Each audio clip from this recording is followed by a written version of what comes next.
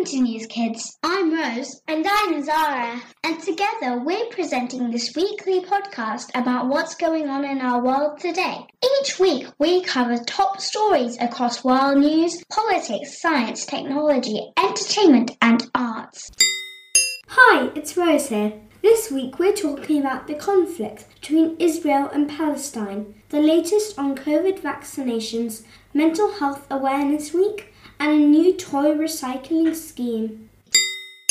Hi, it's Rose here. The worst violence between Israel and Palestinian groups since 2014 has been seen in recent days, with the conflict escalating over the final Ramadan weekend. Since mid-April, there have been clashes on the streets of Jerusalem, which stemmed from clashes at the most sensitive place in Jerusalem, the revered plateau site of Al-Aqsa Mosque and the iconic Golden Dome of the Rock. So, what's the fighting all about? Israel and Palestine have been fighting over the land called Gaza since 1948, when new land borders were drawn up following the Second World War. After World War II and the Holocaust, in which 6 million Jewish people were killed, more Jewish people wanted their own country. They were given a large part of Palestine, which they considered their traditional home, but the Arabs who already lived there and in neighbouring countries felt that was unfair and did not accept the new country. Since then, there have been several outbursts of war and fighting. In the latest escalation of the conflict between Israel and the Hamas, the Palestinian militant group who rule the Gaza Strip, at least 174 Palestinians in Gaza have died, including 47 children and 29 women. Israeli airstrikes toppled most of a massive high-rise building in central Gaza City and killed a string of senior Hamas military figures. Meanwhile, Hamas and its allies continue to fire rockets into civilian areas across central and southern Israel. The Israeli-Palestinian conflict is one of the world's longest-running and most controversial conflicts. It claims to have roots in 957 BC, when King Solomon built the first temple in the Israelite kingdom. The temple was destroyed by Nebuchadnezzar II of Babylonia in approximately 587 BC. The current political conflict began in the early 20th century, and although peace talks have been taking place on and off for many years, it's very sad to see the fighting starting again. I really hope that they can make peace again soon.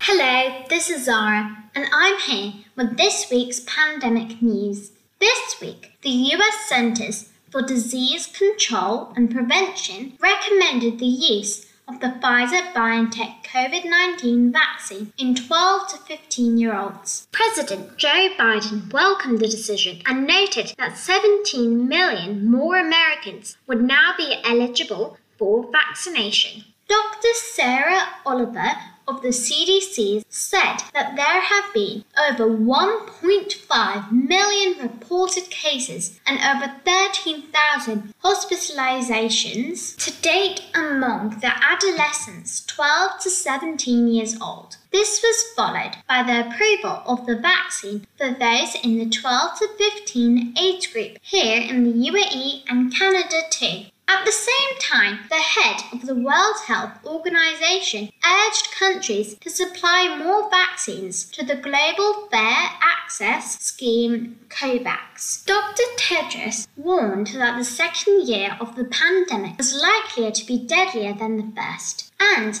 that the situation in India would continue to be of a serious concern.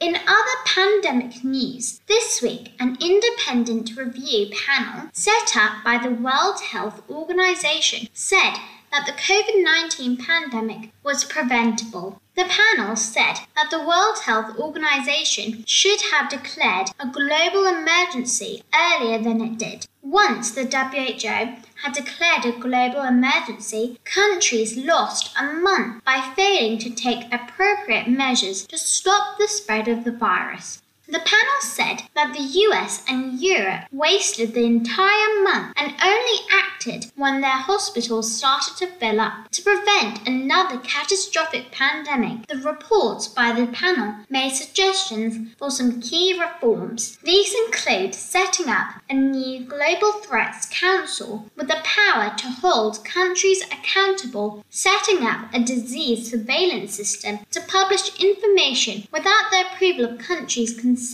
and for vaccines to be classed as public goods. And finally, for the most wealthy countries in the world, the US, the UK, Canada, Japan, France, Germany and Italy, to commit $1.9 billion to the WHO's COVAX program providing vaccine support to low-income countries. Finally, there has been lots of concern this week about the spread of the Indian variant in the UK. A variant is a different version of a virus. As all viruses change and mutate, there can be lots of different variants. The Indian variant is a coronavirus variant first identified in India. The UK took a long time to put India on the red list, and now the spread of the Indian variant is a real worry in the UK. Scientists advising the government say that it does spread more easily and that there is a real possibility that it could spread 50% faster than other variants of COVID-19. Scientists think that the vaccines should still work on this variant, but they might not be as effective.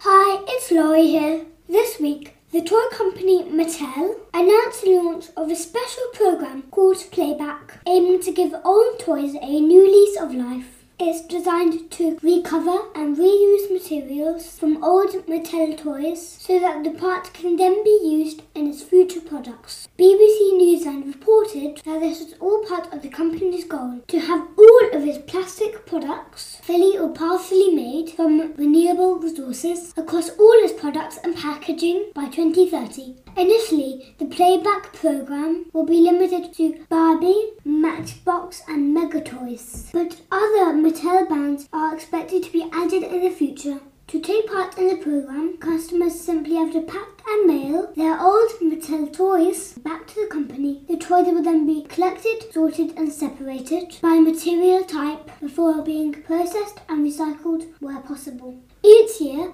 around 400 million tons of plastic is produced worldwide, and 40% of that is single-use, meaning plastic that is only used once before it's binned. The Mattel Playback program helps ensure that materials stay in play and out of landfills, with the aim to repurpose these materials as recycled content in new toys, said Pamela Gill-Alabaster, who is the global head of sustainability at the company.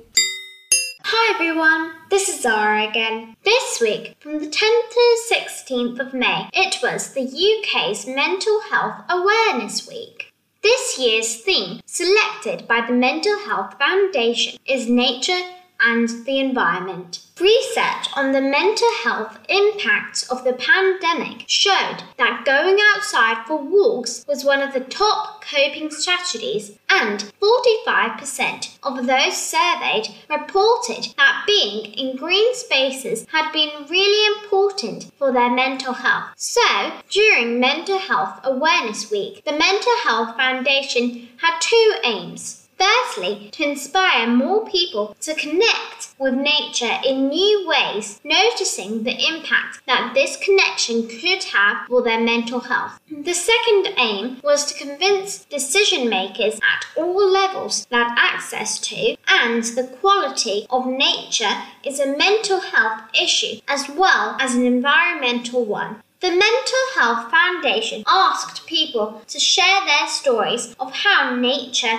has supported your mental health, because stories are the best tools we have to influence change. Has nature supported your mental health recently, especially during the periods of lockdown? It has definitely supported mine. When we were in lockdown, I really enjoyed playing in my garden. And then, when we were allowed outside of our houses, as we had to look for socially distanced activities, I enjoyed riding my bike outside, passing lots of trees and beautiful gardens in the community that I live in. That's all for this week. I hope you enjoyed our show and thank you for listening.